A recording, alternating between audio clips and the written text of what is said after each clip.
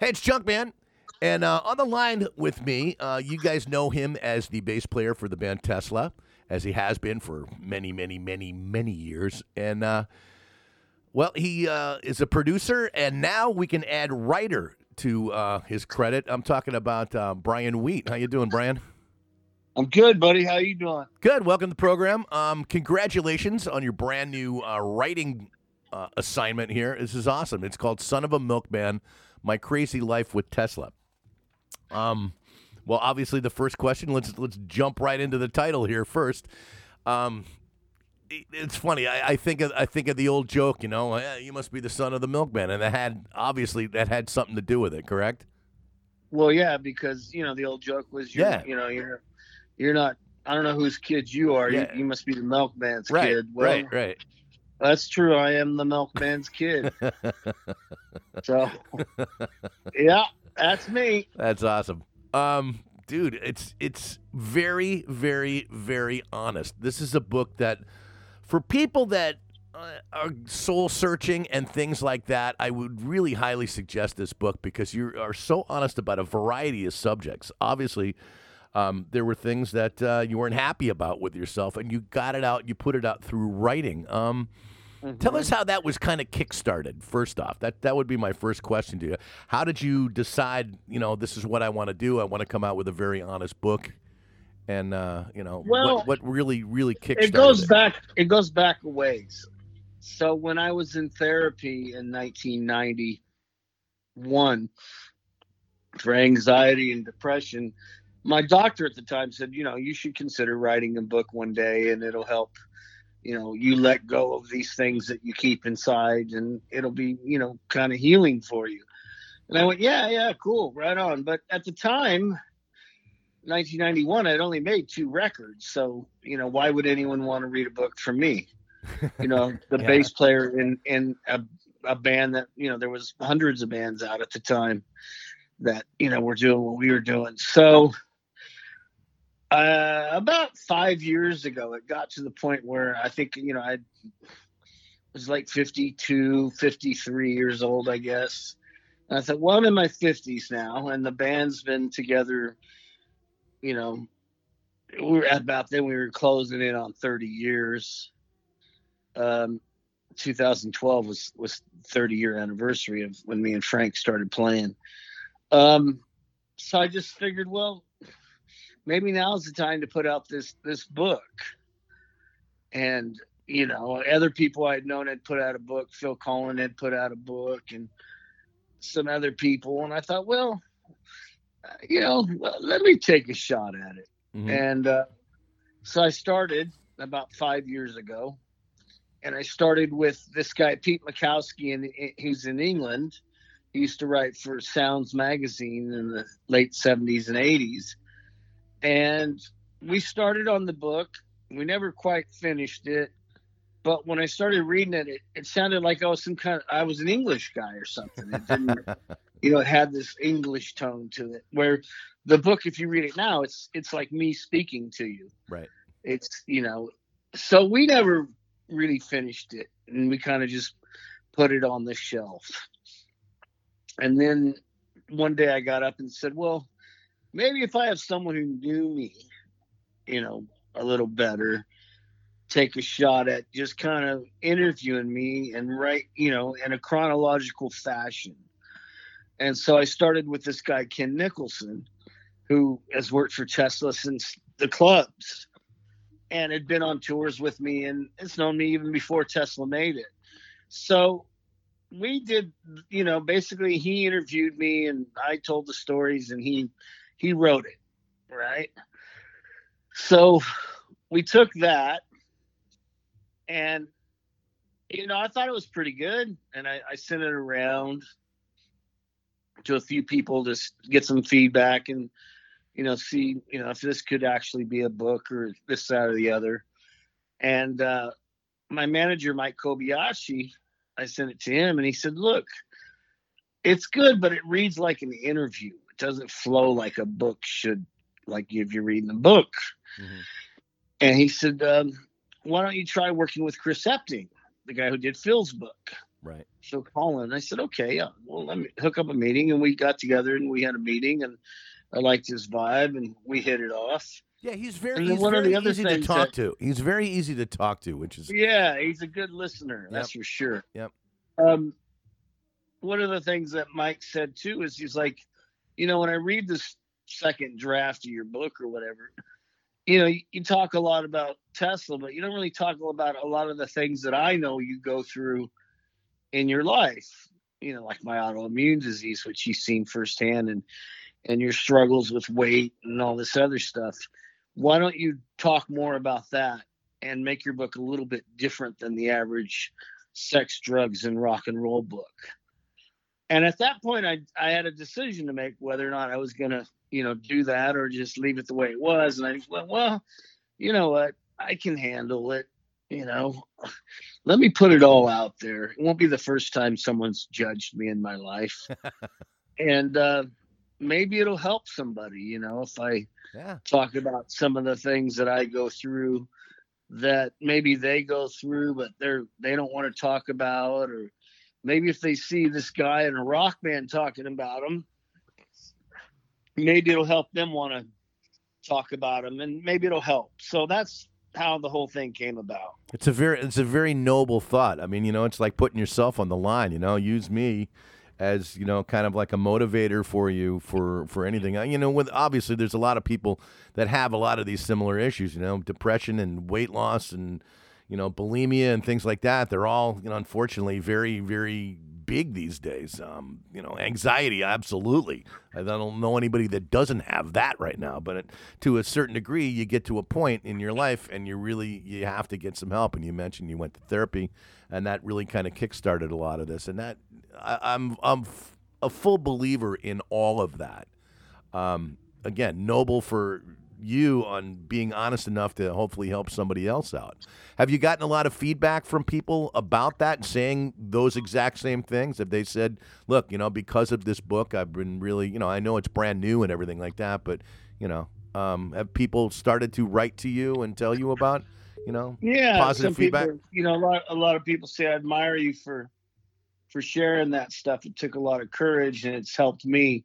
I suffer from this, or I was bulimic, or this, that, or the other, or I am bulimic. So yeah, I think it is kind of the message I was hoping to get through to people. I think it is conveying that way, so it's nice. Uh-huh.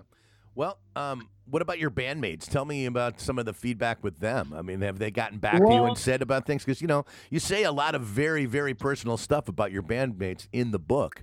Have they gotten back to you and said, hey, dude, this and that, or did you cover things ahead of time and clear it with them first?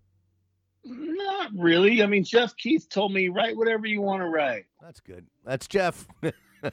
Jeff said, it's all true. Write whatever you want.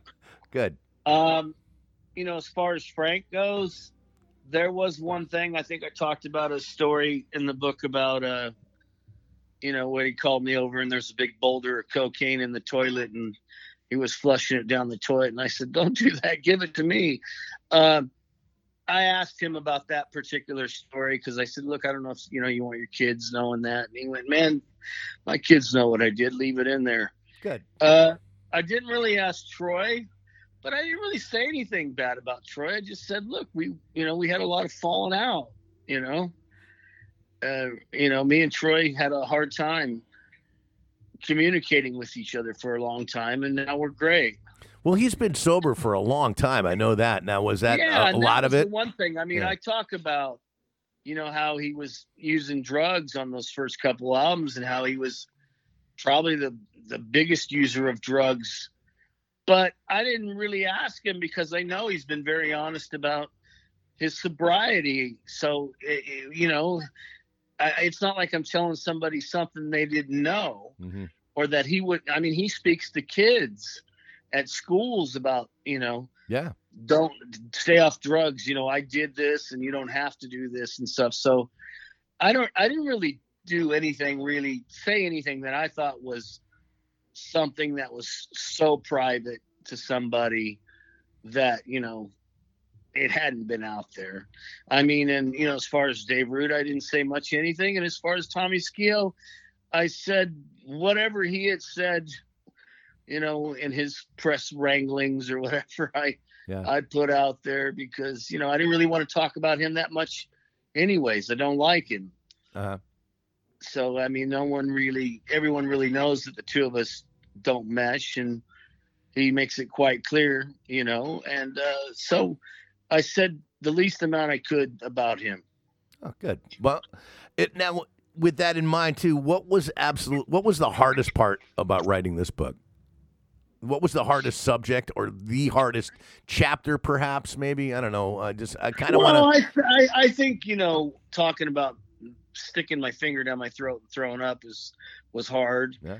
I think about saying, look, I'm the illegitimate son of the Milkman, and I was put up for adoption, and no one wanted me.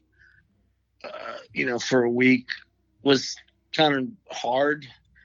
It's not usual things people put out there about themselves. Well, yeah, that goes back to what I was saying about your honesty on this, man. It's just it's very admirable, and it's funny. My sister, she's with me now for Christmas, and she said, "Yeah, and all you said about me in the book was you didn't know you had a sister till you were 6, and then I was away in reform school." I went, "Well, you were." She's like my mom now. Sure. She's there's one older than her, buddy, and but I didn't say it in a bad way. It's just I'm sharing my story that hey, look, I didn't even know I had a sister till I was 6. Right. How many people can say that? Yeah, these days you never know, but right. And then here's this girl in my life, and it's my sister, and I'm like, where'd she come from? Oh, well, she was away in reform school. There's interesting stories. Everybody's got one, man. Every family's got one and everything like that. But and then I talk about how when I was a kid and I had all these older brothers, and I'm the youngest. My older brother's 14 years older than me, and they all are like a year apart. And then there's this gap. I think my closest brother's 5 years to me. Mm-hmm. And so I was exposed to a lot of stuff, seeing people smoking dope and, sex and shit, man. I was walking in on my brother when I was 5, 6 years old. I'm going, shit, I want to do that. That looks fun. I'm sure you did, in quite a bit more than that, being a rock and roller back in the day. You just get a sense of. Someone said to me, Brian, I like the book because it's like you're sitting in the room talking to me, telling me your stories. Yeah. That's the and feeling that's what I've I wanted it to be like. I wanted it to be in my voice. It's funny too, Brian. I say that about all your bandmates as well too. I've interviewed Jeff. I've interviewed the guys in your band before, and everybody in that band is so honest, and you feel like you're talking to an old friend every time I talk to you guys. So, just know that from my end anyway, because there's a lot of, obviously in the rock and roll business, there's people that are very unapproachable. You guys have always been very approachable. And this, on top of it, just, it just makes me want to be able to be, a Tesla fan, just as I have been, so. Right on. Well, thank you, buddy. Now, going back to, in terms of the band and things like that, obviously there was a couple of different things that were going on besides the drugs and the alcohol and the things like that. I mean, the music changed in around 1990. There bands like Tesla weren't the type of stuff that people were listening to once, the whole, Seattle thing or whatever came into vogue, and people's tastes changed and style and listening and what people were writing about and performing and things like that. And that had to really be a big part of this, I would imagine. Just kind of kickstarted a lot of the depression and the wondering, what the hell am I doing? I was dealing with anxiety before that, much before that. Yeah. But I will tell you that when we put out Bust the Nut, which was 94, I believe, right? Yep. And all of a sudden, people were telling us our career was over. it was pretty discouraging because we had thought we had made this great record. We thought we had made what was going to be our breakthrough record, and it sold close to 800,000 records, which is nothing to sniff at.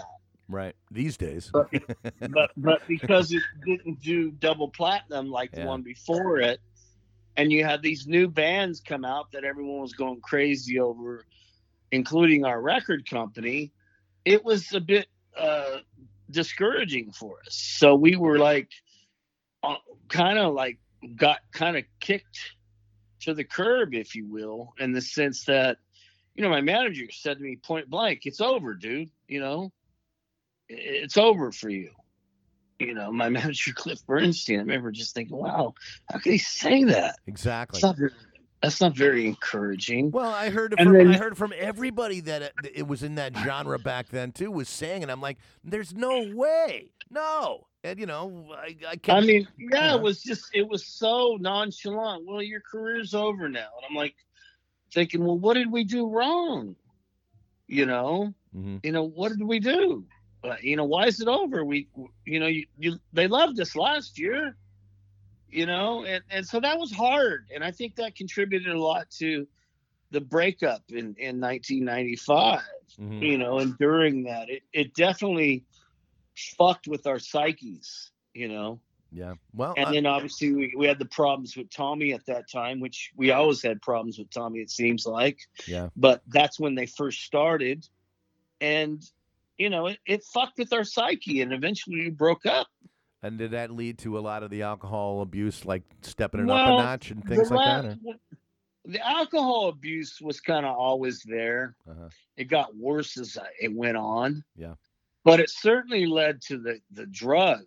So the last year the band was together, I mean, if you were to ask the guys in the band, does Brian do, blow, or does he smoke pot or any of that? They say, no, he just, he likes to drink. Right.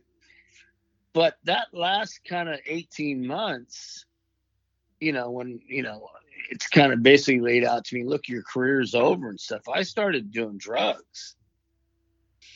I went, hey, man, I remember there's a story in there where I said I called the band's blow dealer and go, hey, can you bring me over an 8-ball? Because, and he's like, well, I've been told to stay away from you, that you don't do this stuff and you're, absolutely against it. And when I'm telling you, man, I'm not against it. Bring me over the 8-ball, please. So, I think I just got deflated. And then that started that kind of spiral effect of getting on that slippery slope and, almost losing control of it all. Well, luckily for you, you had music as an outlet, so you started another band, and then eventually you guys put it together again. And I've said this 100 times on the air, that the Into the Now album is probably the best comeback album that I can think of in rock, because it was like you had never gone away. It had the sound that we loved. And the songs were better, and it was just like a re-energized version of the band when you guys came back. So whatever you did in that break, you needed it, Well, that break, I tell people the break was good for us. At the time, it was a real drag, but I think it made us grow as people, and it made us appreciate what we have in Tesla, which is a gift. Yep. To be able to do that. And all of us connecting on the same wavelength to make this music. Bustin' Nut, Into the Now, I must say, was a real high point for the band. Yeah. Tommy was back in the band, and we were back together. And, for that 3 or 4 year period around, maybe 2 years before that and 2 years after it, till things went haywire again with Skio, it was a great point in the band. It was a high point. Now, during that particular time, I know this is covered in the book, did you guys up or back down on your abuses on the road during the Into the Now time? And during the Into the Now time, Tommy started having problems again. Right. But the rest of you guys, though, you were... Well, look, at that point, we were all still doing whatever. Right. I mean, we weren't like on some NA program. I mean, Troy was sober, but the rest of us were still dabbling in, whatever, whether it was, I wasn't doing coke anymore. I quit doing coke and all that stuff when I married my second wife because she just wouldn't put up with it.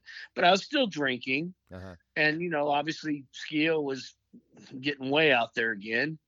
And, we were all still doing a little bit of this, a little bit of that, but way more under control.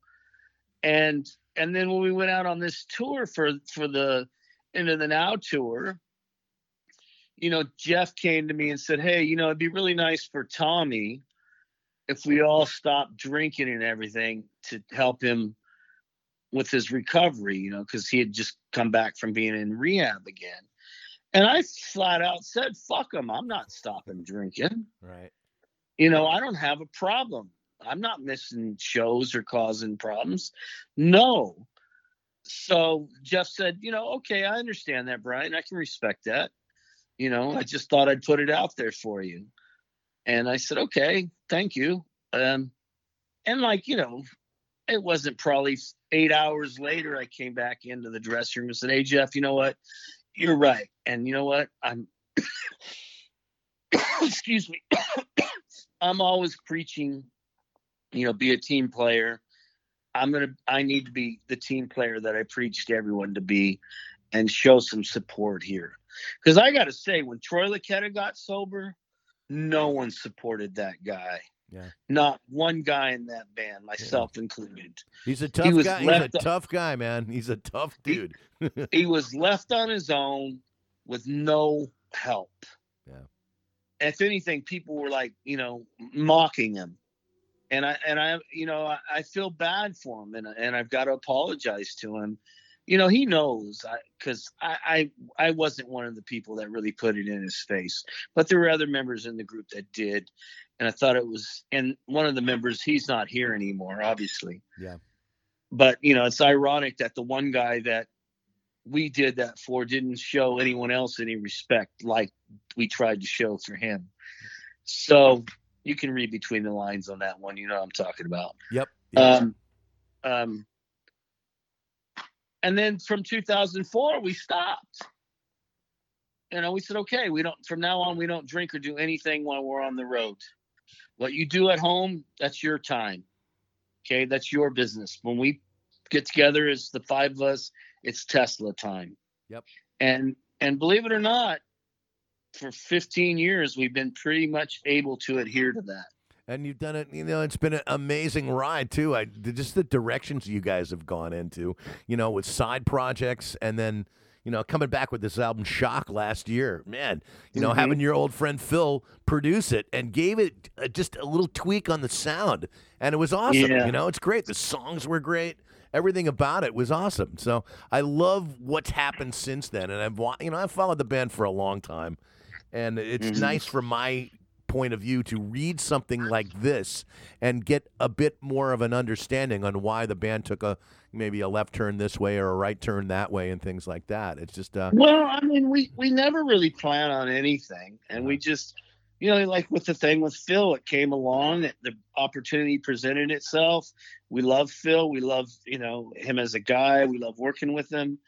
We did the one song for the Mechanical Resonance live album, Save That Goodness. Yep. And that turned into, well, let's make a whole album. And we did. And it was a little bit different for some of the hardcore, diehard Tesla fans.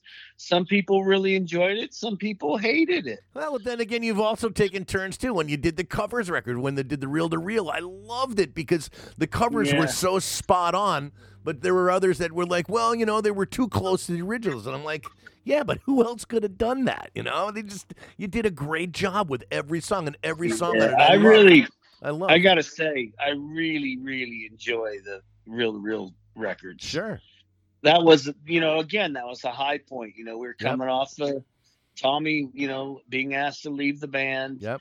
We were just learning, with Dave, who he was. And he fit in seamlessly as soon as I can hear it. Yeah, He's a great guy. Yep. He's a great guitar player. Yep. and really, there's nothing more to say about him. He's just a pleasure to be around. And we were in the studio, and we went, okay, cool. And we were like playing songs that we grew up on, and it was a good time. We had a good time doing that record, So, a real good time. so that brings me to my next point. Was that the easiest part of this particular book? Was that like the easiest part, or was there something else that we haven't Well, the easy talked about? part was talking about, probably Dave. Uh-huh.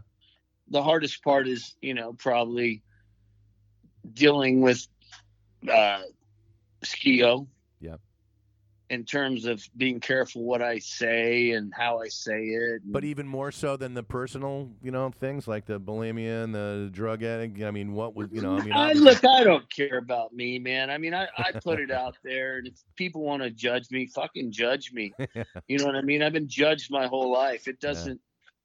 I'm tough, man, and that's what gives me the drive of who I am and my personality.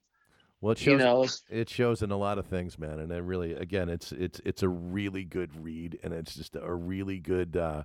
It's a feel good thing for a lot of people, including myself. When I see somebody else that has gone through things like this, it's just that you can pick yourself up and you can continue on, and it's great. I mean, all the things that you've been able to do. You still have you still have J Street Recorders, which you've been doing a lot of different bands on there. Recording people and. Yeah, I still have that. My company, J Street Entertainment, which, we develop young bands and try to mentor them and get them to a point where they're ready to break onto the scene. Yep, Frank's been doing the same, man. He's been doing a lot of that as well. Frank does the same, yeah, absolutely. And then, I've got my artwork that I've been doing the last couple of years, which I really enjoy. That's a lot of fun. Now, and, I miss my guys in Tesla. I miss playing. I miss seeing those guys. Now, have you guys been able to collaborate during the lockdown and things like that via Zoom and write new songs and things like that? Or have you really not explored that part yet? Well, we're the kind of band that we got to be in a room. Yeah. So me being in New York and Troy being in Nashville and Frank and Jeff and Dave being in California and them kind of being an hour away from each other themselves. Mm-hmm. It doesn't, we're not like our buddies in Leopard. They're making a record right now, and they're all over the world. And they're just kind of sending it to one central place. You know what I mean? Yeah. Boy, they made a comeback, man. It was amazing. They're doing so well. So we're not able to really work like that. We're kind of, I don't know, maybe we just a bit more old school or whatever. But I think, them guys working with Mutt Lange as much as they have really made them a lot more open to things as, say, Tesla. Tesla, I think, are probably a little bit more closed-minded than Def Leppard. Uh-huh. But, that's probably the difference between the two bands. Yeah. Very similar in a lot of ways, but in that way, complete polar opposites. Yeah. Yeah, and it's again, it's there's worse company you could be around, with people like that, to deal with, and I love those guys. Yep, they're great guys. Yeah. I love the fact that Joe actually did the foreword for the book too, which is cool. Joe Elliott, the singer for Def Leppard. I tell everyone he's kind of like my big brother in a rock band. So he's very well spoken. I loved it listening to. I'm a DJ. I loved listening to him being on the air. I've been trying to line up an interview with him for a while. We just haven't been able to do it because he lives in Ireland and I'm over here. And so time wise, it hasn't been. But one of these days, he's just got a great speaking voice and he's very articulate. And I love people like that. So it's a good thing. I love the fact that you guys can hang out. He's a good boy, old Joey. Well, it's a great read for any of our people. Again, it's called "Son of a Milkman: My Crazy Life with Tesla," and from Brian Wheat. And man, I'm telling you, I really, really enjoyed what I've read so far, and looking forward to reading the rest over the holidays. So, and you're going to be locked down in New York area. Yeah, I'm spending the Christmas and New Year's here in New York, and then me and Monique and the dogs are going to go to the place in Texas for the winter and kind of get out of the snow here and stuff, and then come back here in the spring. Cool. Well, I hope to hear some more Tesla music in the near future sometime anyway, it's sometimes it doesn't take 4 or 5 years to make a record anymore, so I'm really hoping that you guys can spring some new stuff on us, It'd I'm be sure awesome. we will. And any talk like when things open up, maybe doing a book tour, perhaps? Yeah, sure. All of it. Good. When things go up, I'll do a book tour, Tesla play again. Hopefully we can get, 2021 will be a much better year. Well, if you want to find for more information, I believe it's going to be TeslaTheBand.com still. Is that it? And then Yeah. Brian, is it BrianWheat.com? No, I have a Brian Wheat fan page. I mean, Facebook and Brian Wheat Instagram. I don't have a website. I probably should get on one, but I haven't had one all these years. I kind of went, well, why bother? You pretty much Google Brian Wheat or Son of a Milkman. I guarantee you're probably either going to be finding a joke page or you'll find your book on one of those. Yeah. So, Son of a Milkman: My Crazy Life with Tesla.